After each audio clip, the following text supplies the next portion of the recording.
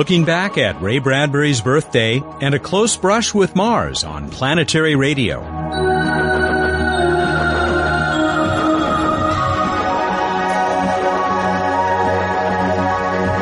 Hello, everyone, and welcome. I'm Matt Kaplan. Our staff is on a very short summer sabbatical this week, so we're going to use the opportunity to bring back one of our most popular shows. It was almost exactly 1 year ago that the Planetary Society celebrated the birthday of a living national treasure. Even though you're about to join the party, not all the well-wishers could be there in person. Hello, Ray, and happy birthday. This is Gregory Benford. We've bumped into each other, I guess, for the last 30 years. You may dimly remember I'm a professor of physics at UC Irvine, and I've introduced you down there to enormous crowds several times. Scientists often get bogged down in the details, but you've always had the gift to look above the heads of the throng of detail and see the long perspectives. And everything you've written still applies to the future we're all still trying to bring about. After all, we haven't walked on Mars yet. And on this birthday, I certainly wish you long life, and let's see some more work. Thanks so much, and happy birthday. And thank you, Greg Benford, for helping us get a very special edition of Planetary Radio underway. You're going to hear many more birthday wishes for the man who may be the world's most beloved science fiction writer. How fitting that the author who took us to Mars years ago should have a birthday just as that planet comes closer to Earth than it has in more than 60 millennia. The Planetary Society decided to throw a little party for Ray Bradbury. More than 100 friends and admirers showed up at the Society's headquarters. Others, whose names you'll recognize, sent their greetings to Ray. After several hours of celebration in Pasadena, the party moved up 1 mile to the top of Mount Wilson, even closer to the Red Planet. Join us as we honor Mr. Bradbury. Later we'll tell you how you can still get your own birthday message to Ray. It began at summer twilight on an outdoor stage with the Society's executive director, Lou Friedman. We are pleased to be hosting this Mars Day and Mars Watch and Mars Week, if you will, with all these exciting events with Ray and celebrating his birthday. Ray has inspired us so about the ideas of exploration and discovery. I was giving a number of interviews, Ray, when before you got here, and everybody was asking about these connections of what you've meant to Mars exploration. I allowed that sometimes you got the facts wrong, but you never got the idea wrong. We're deeply honored that we can be part of your birthday celebration, and deeply honored that you could come with us. Our own Bruce Betts then took the stage. The Society's Director of Projects put the event in perspective. Just want to tell you a little bit about where this fits in a really big year for the Planetary Society having to do with Mars. This is one of our highlight events. We also have a lot of other things going on, though. Mars Watch 2003 is an umbrella that the Planetary Society has created over 250 events around the world, most of which are happening in the next week or two, tied to this closest approach of Mars in 60,000 years. We have declared August 27th as Mars Day, the true closest approach time. All of these things in an effort to utilize this exciting time, this exciting closest approach to Mars, 5 spacecraft on their way to Mars, 2 spacecraft there. Use this time to actually get people really excited about Mars, including those who don't usually think about it, which of course is most of the world. But we're hoping to change that. You won't be surprised to hear that some of Ray Bradbury's admirers are pretty famous themselves. One of them is Peter Hyams. Hyams is putting the finishing touches on a feature film production of one of Ray's most beloved stories. A Sound of Thunder should be in theaters next spring. Director and writer Hyams brought his own birthday wishes to the stage, along with a few thousand others. By the way, it may be useful to know that movie star Angie Dickinson was in the audience. You'll see what I mean. I would first like to thank the Planetary Society, not only for arranging this tribute to our national treasure, but also for making the whole notion of space exploration so exciting and so accessible to so many people. I would like to read a few of these greetings. They're from people you might have heard of. Warmest birthday wishes and light speed to a true American icon, a visionary and a genius. You are the rarest of gems, Ray, and it has been one of my great privileges to know you, Buzz Aldrin. Isn't it fitting that Mars should be so close to Earth for your 83rd birthday? You've been an inspiration to us all. Happy birthday, George Lucas. Some time ago, I had the good fortune to be seated next to Ray Bradbury on a flight from Los Angeles to Texas. I have never flown so high since, or been so lucky since. What a ride. You are a joy and a genius. You are my kind of guy, and I love you, Angie Dickinson. Now, on a less celestial note, whatever people see or find in any planet, they will never find or see a better pair of legs than Angie Dickinson. Even in this time of everyday wonders, I still dream of the silver rockets of my youth, kept eternally alive in the imagination by your wondrous prose. Thank you for opening that window in my mind. My best wishes to you for a happy birthday and the continued birth of your glorious dreams, James Cameron. Ray, what did you do on this plane ride? You have engulfed us with oh so many other classics, but Ray, you're not just an author, you are an institution.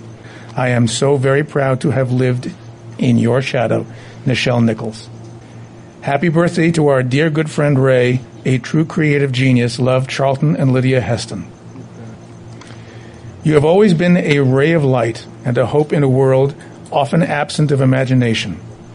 You challenge our linear thinking, and for those of us who have lived out of the box, what first got us there can often be traced to your long and short works of science fiction and fantasy.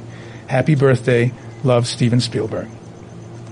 Lastly is mine, which was, Ray, you are the master. You are the source. I have had no greater honor or privilege than spending time with you and bringing your breathtaking imagination to the screen. Keep eating steak and drinking wine for lunch. It seems to work. Happy birthday.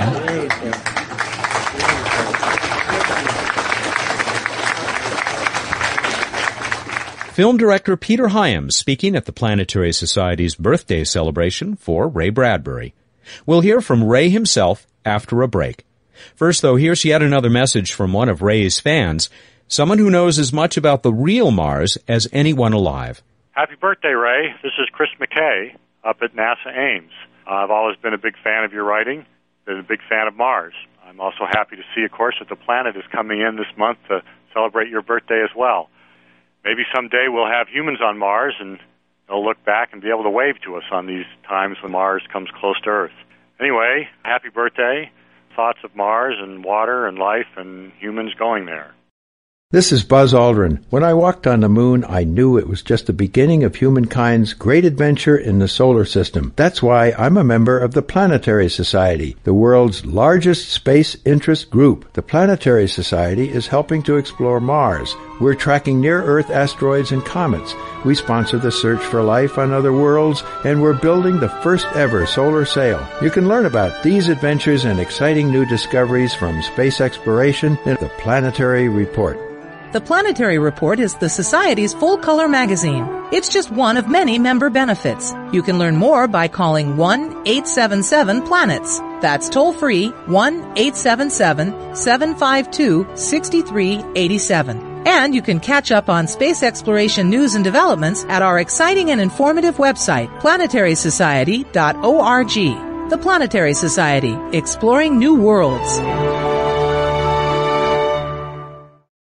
Ray, it's your fellow graduate from L.A. High School, Los Angeles High School, David Bren, along with Stephen Barnes, also from L.A. High, wishing our fellow alumnus all the best wishes on his wonderful, wonderful birthday.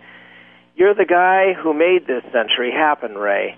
You're the guy who inspired us. I'm known as a bit of an optimist. In fact, I'm known as a preacher of optimism in an age of cynicism, and you just make me look like a dour cynic. I have never seen a stem-winding speech like the one you always give about what a treason it is to this wonderful era and to our grandchildren to give up or to think that these are bad times.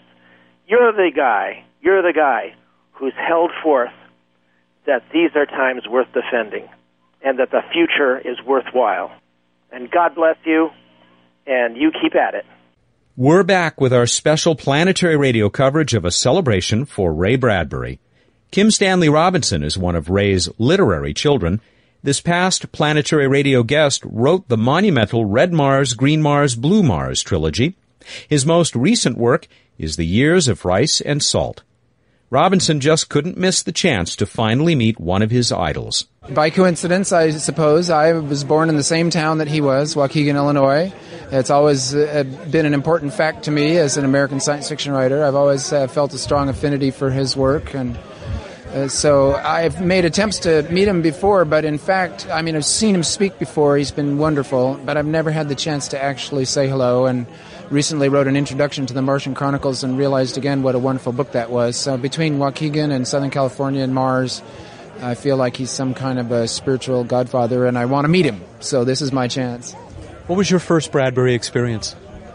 I think it was the reading of a short story about Ernest Hemingway, a beautiful, interesting, and disturbing story in which Hemingway was wishing that he had actually been killed in the plane crash that he almost died in Africa in 56, so that he wouldn't become suicidal in 61. An odd entry to Bradbury compared to some, but it just was how I first stumbled across him as a high school student. And then I started reading his short stories, and like most American science fiction writers, I've read a great deal of his work.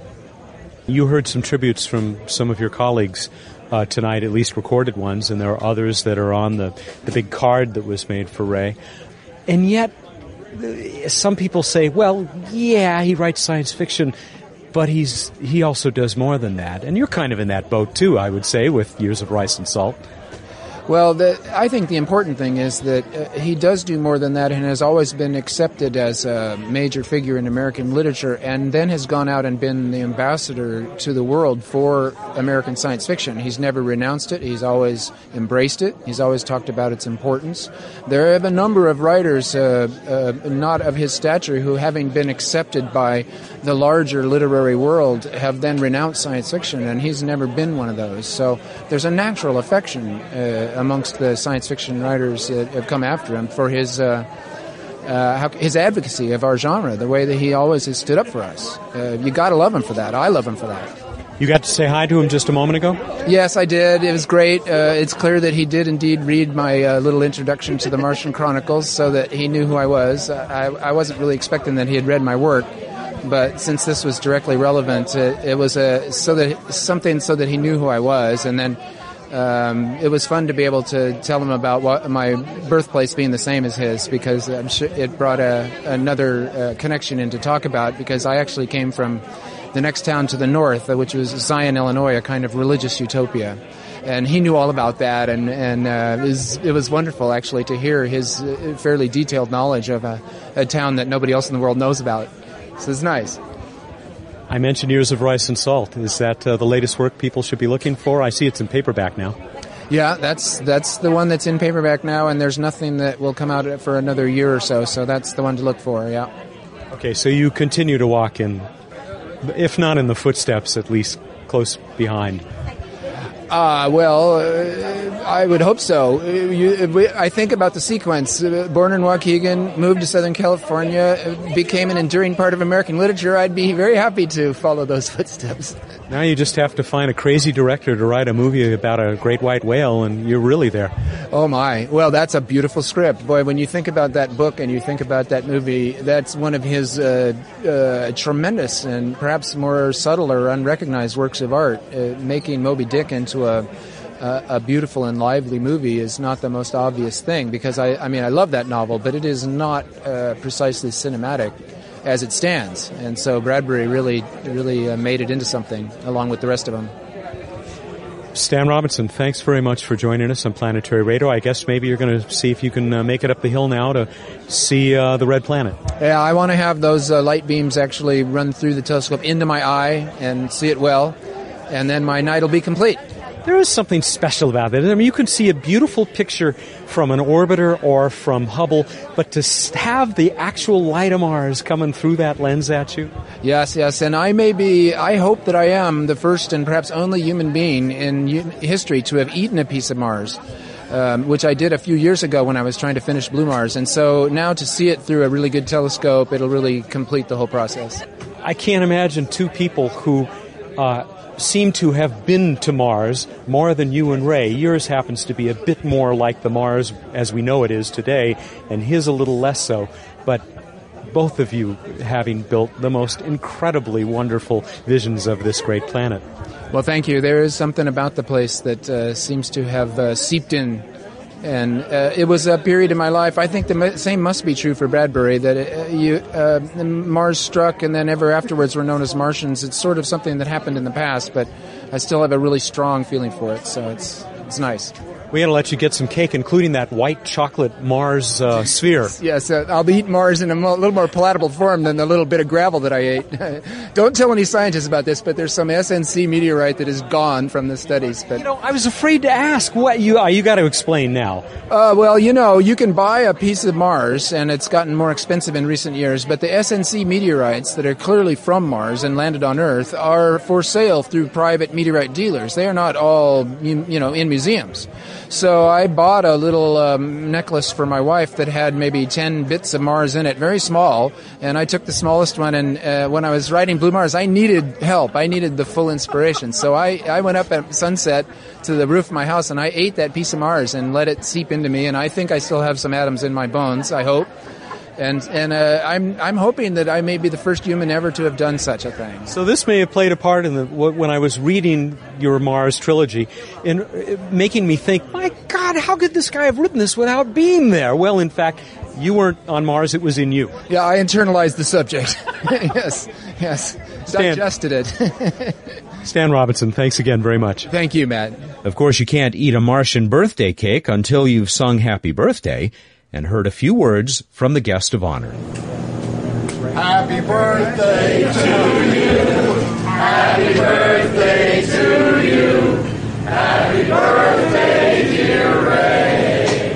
Happy birthday to you.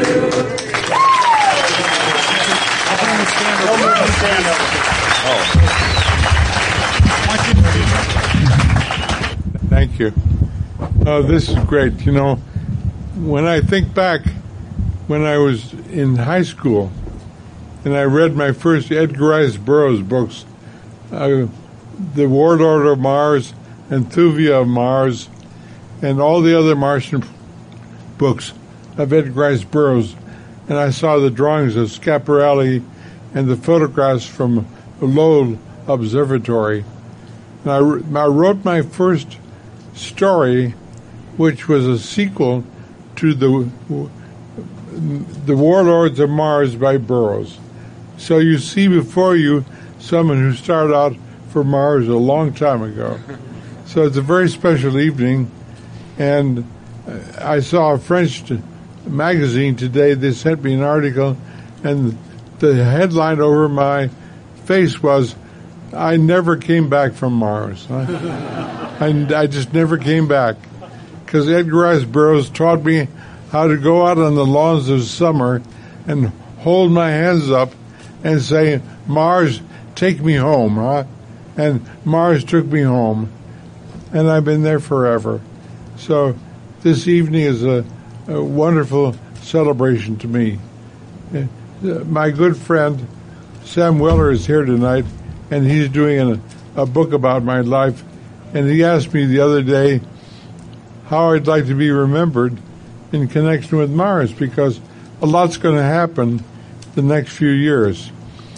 I'd like to quote first, I've written a new book of essays which will come out next year, and the title of which is Remembering the Future, Predicting the Past. Remembering the Future, Predicting the Past. Also, Too Soon from the Cave, Too Far from the Stars. We're the in-between generation. We're in between the cave and the stars where we're going to live in the next 10,000 years. So we got a lot to forgive ourselves for. Huh? We've done a lot of things wrong, but we've done a lot of things right.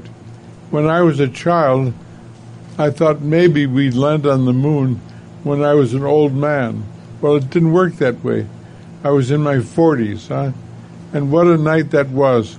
And what we're going to be doing in the next few years with our Martian landers and our final landing on Mars with real people to call back to us across space is going to exhilarate all of mankind. What we need now is a substitute for war.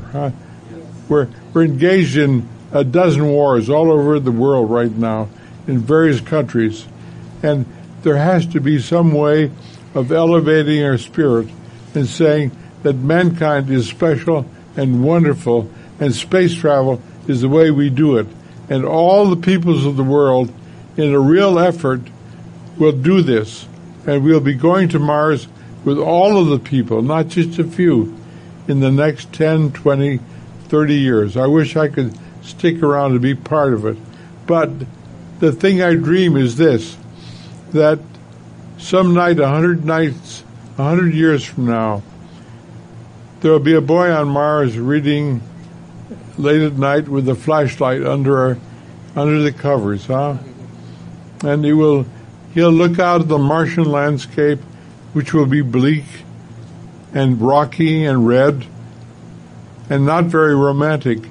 But when he turns out the light and lies with a copy of my book, I hope, The Martian Chronicles, the Martian winds outside will stir, and the ghosts that are in my book will rouse up, and my creatures, even though they never lived, will be on Mars, and that's the dream I have, and that's the reason I'm here tonight. Thank you very much.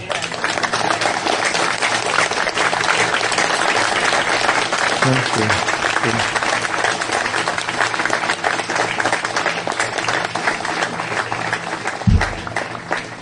Phase 1 of the party was over. Time for most of the guests to pile into buses for the winding trip up Mount Wilson, and a chance to look directly at Mars through one of the largest telescopes in the world. Much smaller scopes were arrayed around the dome of the 60-inch reflector. That's where we found yet another past planetary radio guest. Andrei Bormanis is story editor and writer for Star Trek Enterprise, but he was an astronomer before Trek came into his life. You're 2 weeks away from the start of the season. Does Paramount know you're up on the mountain playing hooky? Aren't you supposed to be slaving over a hot word processor? Don't tell them. I'm going to be slaving early tomorrow afternoon. I've got to go to work on a script that starts shooting at the end of the week, and we've got to check a set actually tomorrow afternoon. But I get a little time off to do some real astronomy now and then, so can't complain. You're no stranger to Mount Wilson, are you? Oh, no. In fact, for about 6 years, I was a volunteer for the TIE program, Telescopes in Education, which allows students in classrooms all over the world to access a 24-inch reflecting telescope remotely via their computers at school. And a couple of times a month, I would come up here to be the operator on the telescope, and had sessions with kids all across the United States, in Europe, and also Japan. And it was great fun. And sadly, you're too busy sending Enterprise across the galaxy now to come and look at stars. I'm afraid so. It's just I tend to be asleep in bed by about 10 o'clock these days, and I can't be coming home from Mount Wilson at 2 in the morning and getting to work early the next day to start trying to put words into Captain Archer's mouth. It's been nice to have you up here tonight because you've really brought the benefits of having a real astronomer out here with all of our smaller telescopes. Oh, well, thanks. It's been a lot of fun. I mean, there's nothing more fun to me than showing people something like Mars in a telescope, especially people who've never looked through a telescope, and they're always astonished by what they can see, and then when you explain to them exactly what they're looking at, they're even more blown away. So it's a treat. I wish I could do it more often. You were at the birthday party tonight as well. Did the birthday boy, Ray Bradbury, play a special part in your interest in being up here on the mountain? He absolutely did. He was one of the primary influences in my life when I was a kid. I read the Martian Chronicles when I was about 9 or 10 years old and was hooked for life. And I'm almost as big a fan of the planet Mars as he is, thanks to him. So no question, he was a big influence on my interest in astronomy and my desire to be a writer. All right, Andre, get back to that word processor. I'll try. Thanks, Matt. Andrei Bormanis of Star Trek Enterprise. In case you're wondering where Emily Lakdawalla went, don't worry. She'll be back with another fascinating question and answer session next week. But we couldn't have Planetary Radio without visiting Bruce Betts. Well, we've had a lot of special editions of What's Up, but this has to be the most special. What's Up in the Dark? Mars. Mars is up in the dark. Here we are on top of Mount Wilson, following Ray Bradbury birthday event. And we are looking at Mars even as we speak, looking bright, bright, bright. But we'll come back to that. First, let's talk about this week in space history. On August 27th of 2003, Mars will be closer than ever. No, not really. Closer than in the last 60,000 years. Close enough. Close enough. What to look at in the night sky? Mars. Go out and look at Mars. Rises around sunset, sets around sunrise. Look up in the south, as we are doing in the middle of the night, and it's looking gorgeous. Random space fact!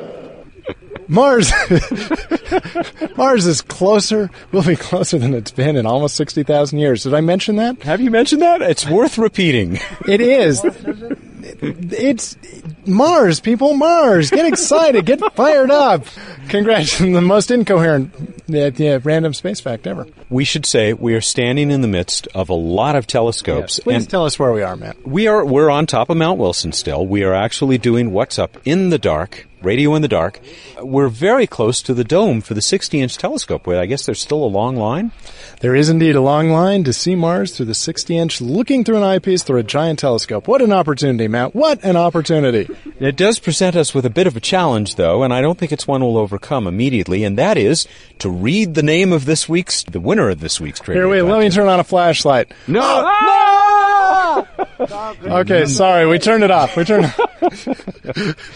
All right, we're not going to be able to turn on a flashlight when you're surrounded by scores of amateur astronomers? I don't think so. It's not pretty. So, but I hear we did have a winner. We did have a winner. Did we have a question? We had a question. You know the question. You remember? The question involved was who was the second female in space? Yes, and it was, I know her first name was Svetlana. The problem is we can't read anything up here because it's dark. So we're going to have to, we'll do it right after we're actually off the mountain. All right. And she's actually now the cosmonaut formerly known as Svetlana. It's actually just this symbol thing, but we can't see that either because it's pitch black out here.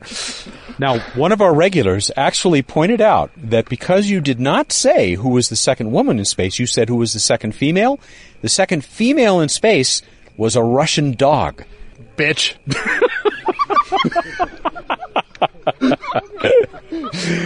All right. Well, we do have a winner in Sri Lanka, and we will have that lucky person's name as soon as we finish here on the mountain where it's getting late and we're getting a little slap happy. Okay, trivia question for this week. What planet is coming closest to Earth in almost 60,000 years this very week on August 27th? And that's What's Up from Mount Wilson. And if we're really fortunate, we'll be back next week with Bruce Betts and another edition of this regular feature on Planetary Radio. The FCC doesn't close us down. Good night, Bruce. Good night, Matt. Good night, everyone. Say good night, everyone. Bye. Emily, Bruce, and I will return next week with a brand new show and a new trivia contest. We'll meet Neil Tyson, director of the spectacular Hayden Planetarium in New York City. Have a great week.